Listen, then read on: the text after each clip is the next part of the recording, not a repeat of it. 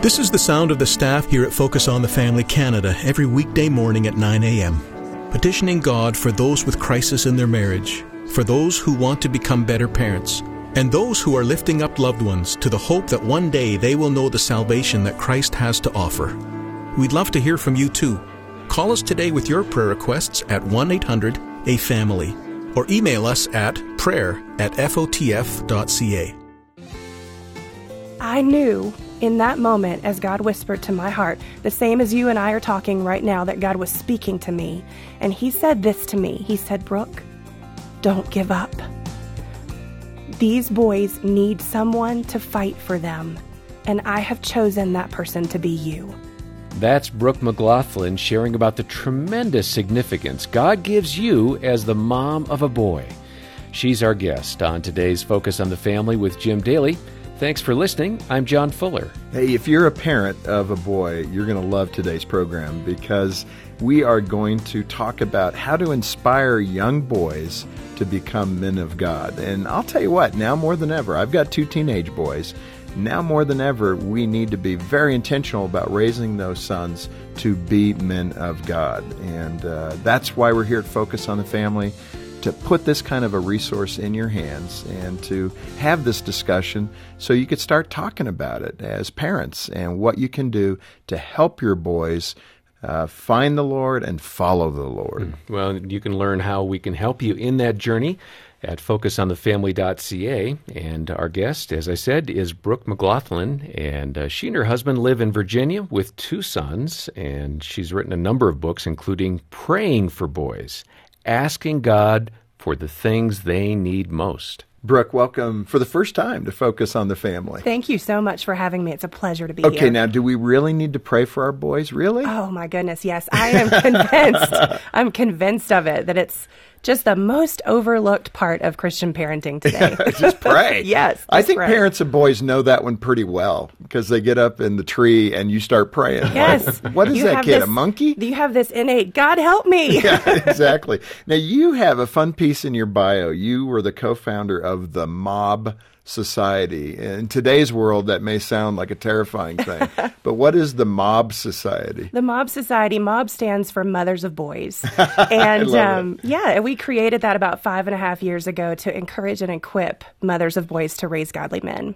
When you look at culture today, we all kind of fret as parents. And listen, we talk about being the parents of girls as well. So if you're in that stage, don't tune out because a lot of this will apply to both boys and girls. But we do want to emphasize boys today. Why are we as parents so concerned about what boys are facing today? I think part of it is because what we have learned to expect from our children, or what we have accepted as the cultural norm for boys, has changed so much. In over what the ways? last... What did it used to be like, and what is it like Let me today? give you an example. I have 2 of what I call those boys. You know, they are the ones who are 250% boy. They run me ragged. They're aggressive, impulsive. Lots of energy. Yeah. And they don't stop until they pass out. Now, some moms would say, oh, your boys aren't hard. They're not hard to handle. They're just boys. And I disagree. They actually are. I do believe there's a subset of boys that are harder to handle than most, and I happen to have 2 of them. If my boys had been born in the culture, I don't know, years and years ago, they would have been the ones that were responsible for the livelihood of the pack. The things that our culture sees today as deficiencies in boys back then were celebrated. That energy. That impulsiveness, that stubbornness, that desire to set a goal and do whatever is required to get it done. You know, years ago, they would have been the ones leading the pack. And now they're the ones that our culture looks at and says, we have to beat that out of them somehow. When you look at that big question, though, and you're talking to 9 and 11-year-olds, like in your case, what are you helping them aim for? What do you say to them? This is the kind of man I want you to be. Yeah, I love that because I do that all the time with them. I talk to them constantly about what a good man is, what a real man is. What are those attributes that you share with them? One of the things that comes to mind is that a real man admits when he's done something wrong. A real man asks for forgiveness when he does something to hurt someone else. We've groomed our children from the beginning to teach them that God made them to be protectors of women. Whether women want to be protected or not, that's who God made you to be. We have taught them to, just be considerate of other people, to display humility and love other people more than they love themselves. Just those very biblical concepts of maybe what we all should be, but I think we've lost it as it pertains to men specifically. And as a woman, I have to say, I have a master's degree. I was one of those that went on and got, that graduate degree. I'm so grateful for the freedoms I have as a woman now. But I think in our fight to give women lots of, the freedoms and opportunities, we've somehow, hurt our men in some way. It's odd that it's a zero-sum game. I'm not sure why that's so, why the culture can embrace both genders in a gender-specific way. Mm-hmm. It's almost like we want to eliminate the distinction. Although MRIs, those exams that they could do, our brains fire differently. God has wired us differently, I think, for very specific reasons. I want to get back to prayer, though, because that seems to be a core theme for you. Mm-hmm. Why is prayer so important for kids, for your kids in general, but for boys even specifically? I'd love to tell you why prayer is important for me, and I think that'll answer your question. When my boys were very little, they were born just 23 months apart. Neither one of them were planned. And as I've mentioned already, they're both of the hard-to-handle kind. We thought our oldest son was hard to handle, and then his little brother came and just blew him right out of the water. You got the second. I thought for sure that God was going to give me an easy baby after our first one, and that did not happen. So I was one of those really weary moms who was desperate for God to do something in my home. I went to bed every night for the first several years of their lives feeling like I had not been the kind of mom I wanted to be that day. I think, let me interrupt because I need to understand that picture. What was happening that would give you that kind of fear or overwhelming sense? I could not control my children. So they wouldn't listen? They wouldn't listen. They wouldn't obey. They were loud and aggressive and all those things. Yeah. They would beat up on the little boy that came over, to play with us. And I think I felt a response in myself that really it felt very out of character to who I was. If you ask the people that I grew up with, the words unkind, angry, difficult, those words would not have been the words that people used to describe me growing up, and yet my children seemed to bring out the worst in me. Wow. So it was really, your concern was it was reflecting upon you. Yes, which is true. It really was bringing out the worst in me. There were parts of me that came to the surface during that time that I didn't even know were there. I had never been pressed so hard. And embarrassed so much by the behavior of two people whose behavior directly reflected upon me. So you and your husband, how did you two talk about this? Where's he in the picture? He's dead. He is an amazing father, and he was just as frustrated as I was. We struggled to get them to listen. It was almost like at times there was a blanket, a veil over their eyes, like they couldn't even see us or hear us. They were so intent upon their own way. Yeah. Our boys are fighters, and they have been from the beginning. And over that period of time, our life became one big fight. And I was embarrassed by their behavior, and I was embarrassed by the way it made me look as someone who really enjoyed portraying myself to my friends and family as a, educated woman who was equipped and able to do whatever God brought my way. I was failing miserably as it came to my children. What do you think God was saying to you in that role? I mean, again, you have those inadequacies. You're feeling embarrassed. Both you and your husband don't have the answer. Right. Your kids are out of control. What do you think God was saying to you in that? Like, relax, or I've got it, or get with it, come on. Yes. No, I don't think he was saying get with it. Maybe sometimes. Well, some parents feel that way. Yeah, they do. I'm not doing it right. What am I doing wrong? I think for me, the Lord was stripping me. He was just stripping me. I didn't realize that I was a prideful woman until I became so embarrassed by my children's behavior. And I still struggle with that sometimes today. I still feel like my children are too much of a reflection on me. And I think probably most parents have that from time to time. When your child does something stupid, you wonder, is that my fault?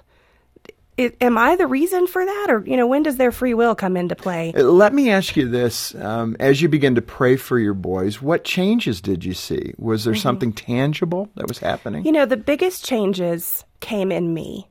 There have been changes that have happened in my boys, for sure, as I've prayed. The Lord has answered prayers for me.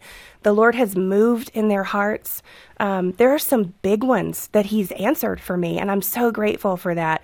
But I approached prayer. When I first started praying, the only reason I did it is because I didn't know what else to do. Desperation. I was desperate. Yeah. I had no idea how to make a change in my home. I had a degree in counseling. And I could not make a change in my home.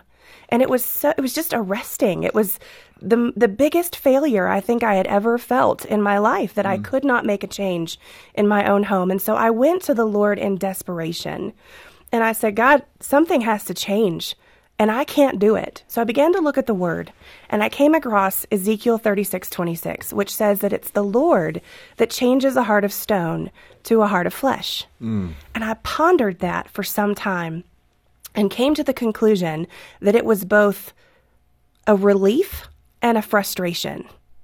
It was a frustration because I did not have the power to change my children's hearts, and I wanted to. Yeah, disappointment, yes, too. I wanted to be able to snap my fingers and see a change in them. And I realized just straight from the Word of God that I did not have that power.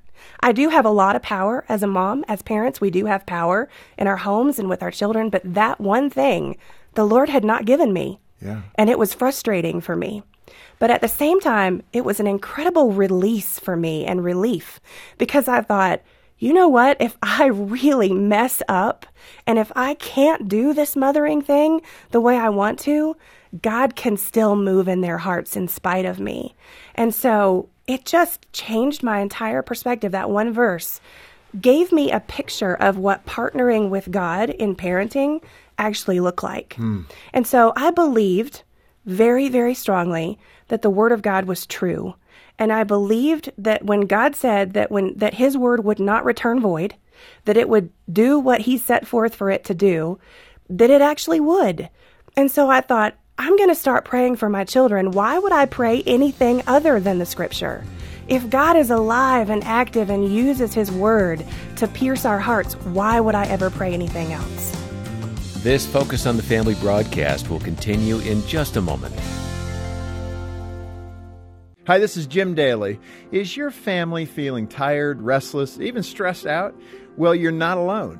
These are tough times, and that's why we at Focus on the Family have created something new and helpful for you and your loved ones. It's called Focus at Home, a free on-demand streaming service featuring the faith-filled content from Focus on the Family that you know and trust. With Focus at Home, it's like you're getting access to our content vault. Explore old favorites like Adventures in Odyssey or Radio Theater. Discover new interactive children's stories. And we'll have a few surprises for you along the way. There's something fun for every member of the family. And we'll keep adding fresh titles so you can check in every day.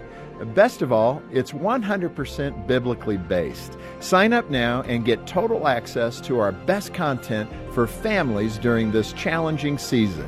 Visit FocusOnTheFamily.ca. FocusOnTheFamily.ca. Often in advertising, you'll hear terms like no obligation. But what does that mean? Hi, I'm Danny Deeks, and at Deeks Insurance, no obligation means we'd be happy to go over your insurance coverage and talk about your needs and options with no pressure to buy. And you could benefit, either from potential savings on premiums or by getting a better understanding of your policy.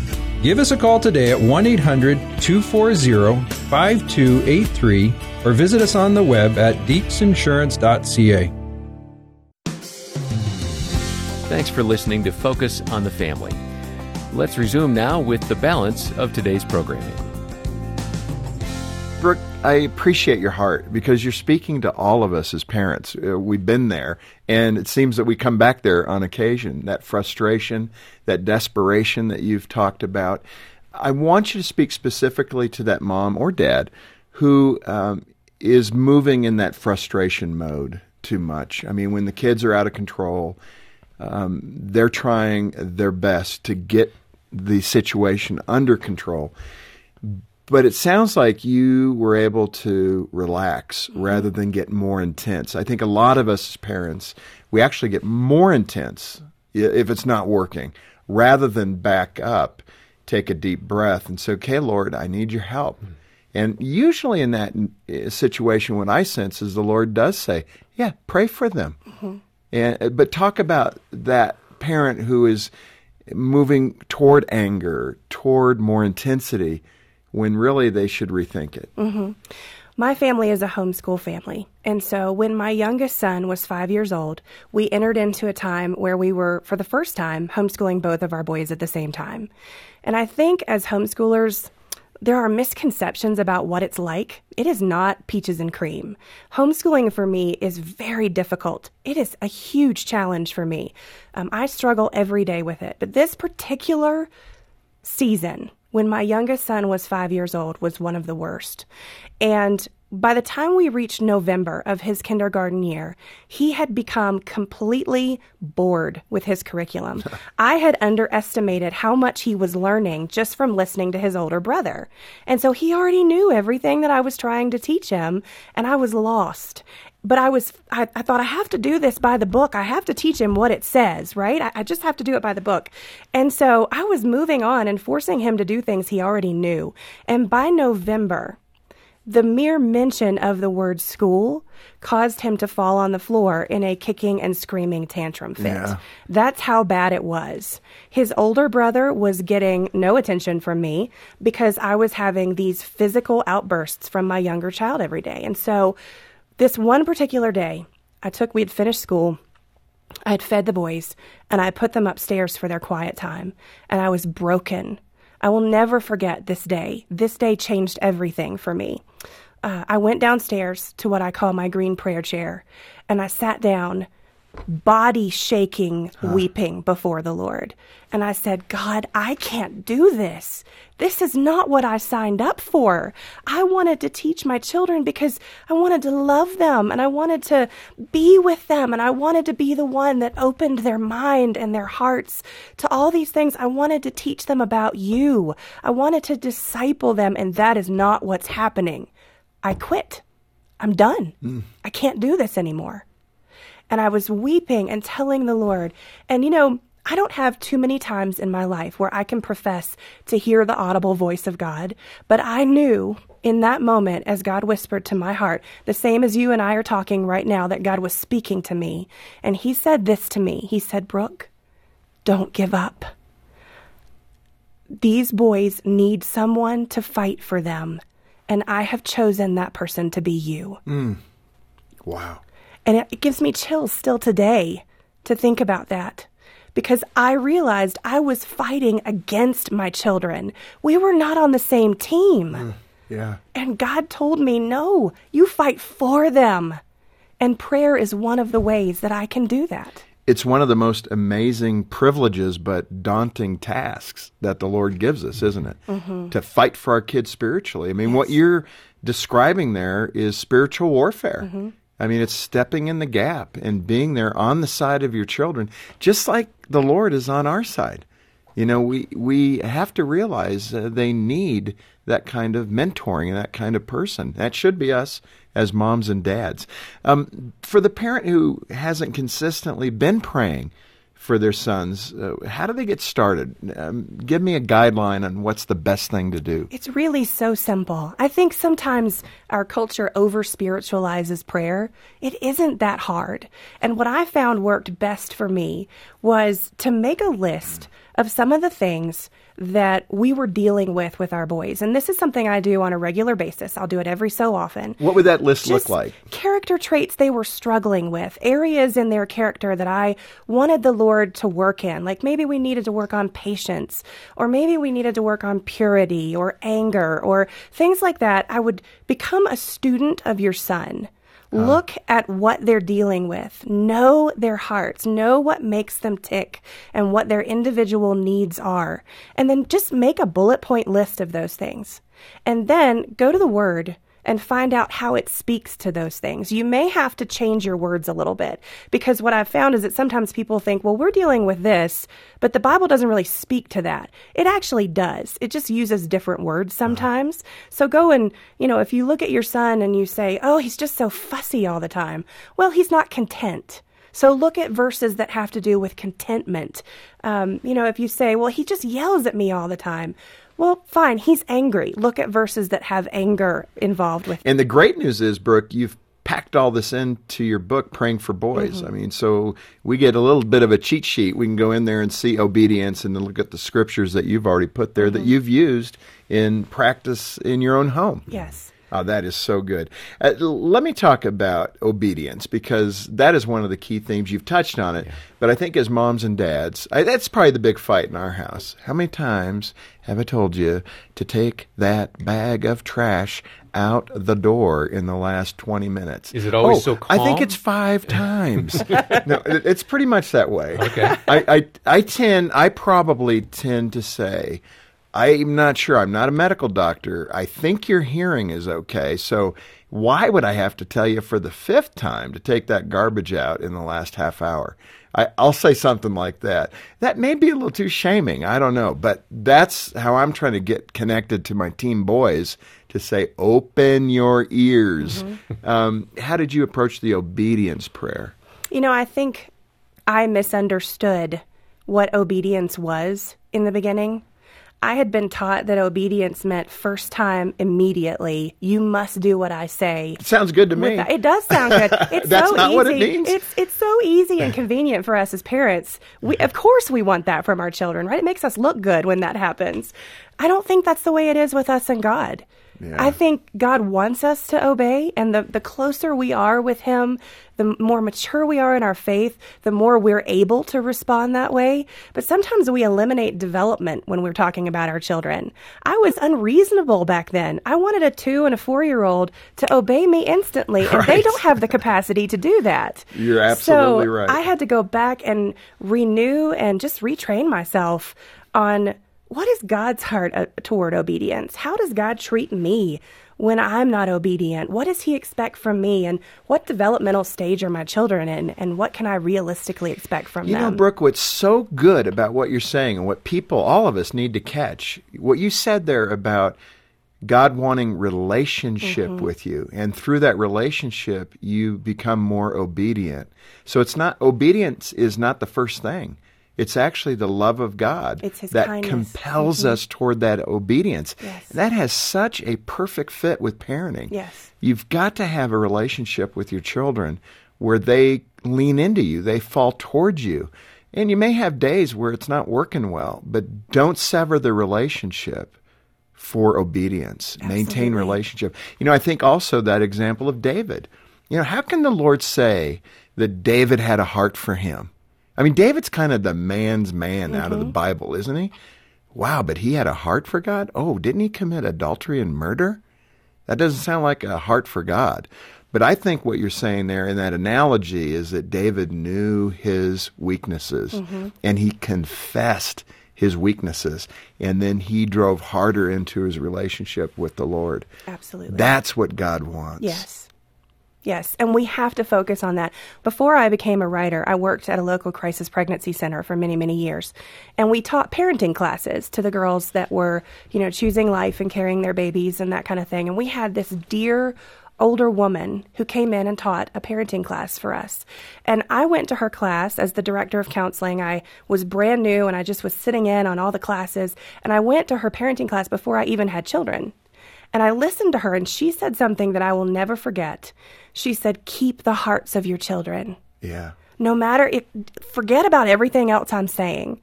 If you only take one thing from what I'm telling you today, let it be this: keep the hearts of your children. Yeah. And I think I have a grandmother. My father's father abandoned my grandmother with 3 small boys. He was an alcoholic and chose alcohol over his family. And somehow, in a time when divorce was not looked at the same way it is now, it was much tougher for her to raise 3 boys by herself in that time than it is now. Somehow, she managed to raise 3 good men. And you know why? It was because of the Lord. but it was also because she had their hearts. Yeah. They could very easily have become statistics. They should have. They should have become statistics. And God prevented that. And to her dying day, she had their hearts. Brooke, that is so well said. And that's probably the key thing that we've talked about today. And I so appreciate it. Our conversation, it has highlighted our parental desire to help you raise spiritually mature sons who are able to live in this world and transform the culture through their faith. And I'm so impressed with your book, Brooke, and I hope folks will pick it up because it is full, chock full of great input and great advice. And here at Focus on the Family, that's why we're here, everybody. We want to put these kind of tools and resources into your hands so you can do a better job parenting. And let me tell you, I need it. We all need it. And we need to be able to acknowledge that we need that additional help, especially when someone has come on to something so critical. Let me read you a comment from a listener that we received not long ago.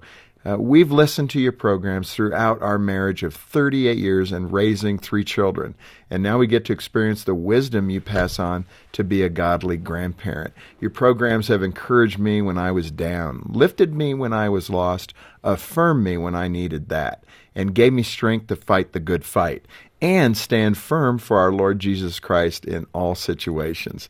Thank you for all you do. And we want to pass that praise right on to the Lord. But Brooke, you are a first-time guest, and you are in the greatest of the traditions of Focus on the Family. Thanks for what you've done. Thanks for being with us. And I hope that if you need parenting help, you will call us today. And our number is 800, the letter A in the word family, or go online at focusonthefamily.ca to find details about the book, a CD of this conversation, a download, or our mobile app, so you can listen on the go, as so many people are doing. And again, that's focusonthefamily.ca. Hey, Brooke, I'm going to put you on the spot. I know there's millions of people listening, but I think a good thing to do would be to close us in prayer by praying for one of those attributes. Could you do that? I would love to do that. Thank you. Father, we just thank you so much for the way you always meet us in the mess. You always are so faithful to come when we call, Lord. So I just pray for any mom or dad that's listening right now that's struggling and hurting and weary, that you would give them the freedom and the ability to call on you. And so, Father, we just also lift up these boys all across the world, Lord, and we pray in agreement with number 6 that you would bless them and keep them and make your face shine upon them. In Jesus' name, amen. Amen. Brooke McGlothlin, author of Praying for Boys. Thank you for being with us. Thank you so much for having me. Well, what a great conversation, and we hope you can join us next time for the broadcast as we hear one man's powerful story of recovery from alcohol addiction. I'm weak if I admit I have a problem, and I think that we need to be careful for that, because it's when we admit our problems that actually God is able to work in our lives. Yes, so when we are weak, He is strong. Right. Thanks for listening today to Focus on the Family. On behalf of Jim Daly and the entire team, I'm John Fuller, inviting you back as we once more help you and your family thrive in Christ.